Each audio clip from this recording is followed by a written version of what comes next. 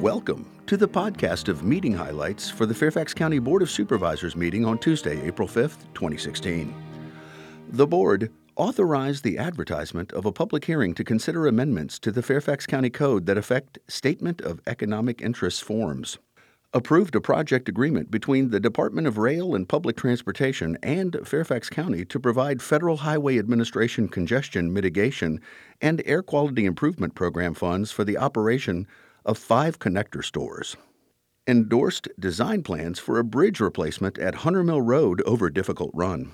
The board also approved memorandum of understandings authorizing Fairfax County to bill and collect local registration fees for the towns of Herndon and Clifton, held a public hearing on and approved a new high-rise condo called The Arbor in Tysons that will climb up to 25 stories at West Park Drive on the corner with the Jones Branch Drive extension. The board held a public hearing on the fiscal year 2017 effective tax rate increase.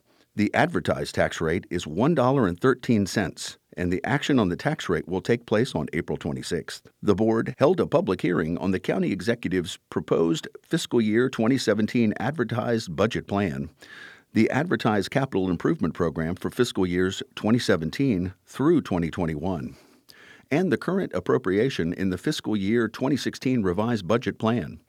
Additional public hearings will be held on April 6th and 7th, beginning at 1 p.m. The board also made presentations to community groups and individuals. The board designated May 15th through the 21st as Police Week and May 15th as Peace Officers Memorial Day, April as Child Abuse Awareness Month.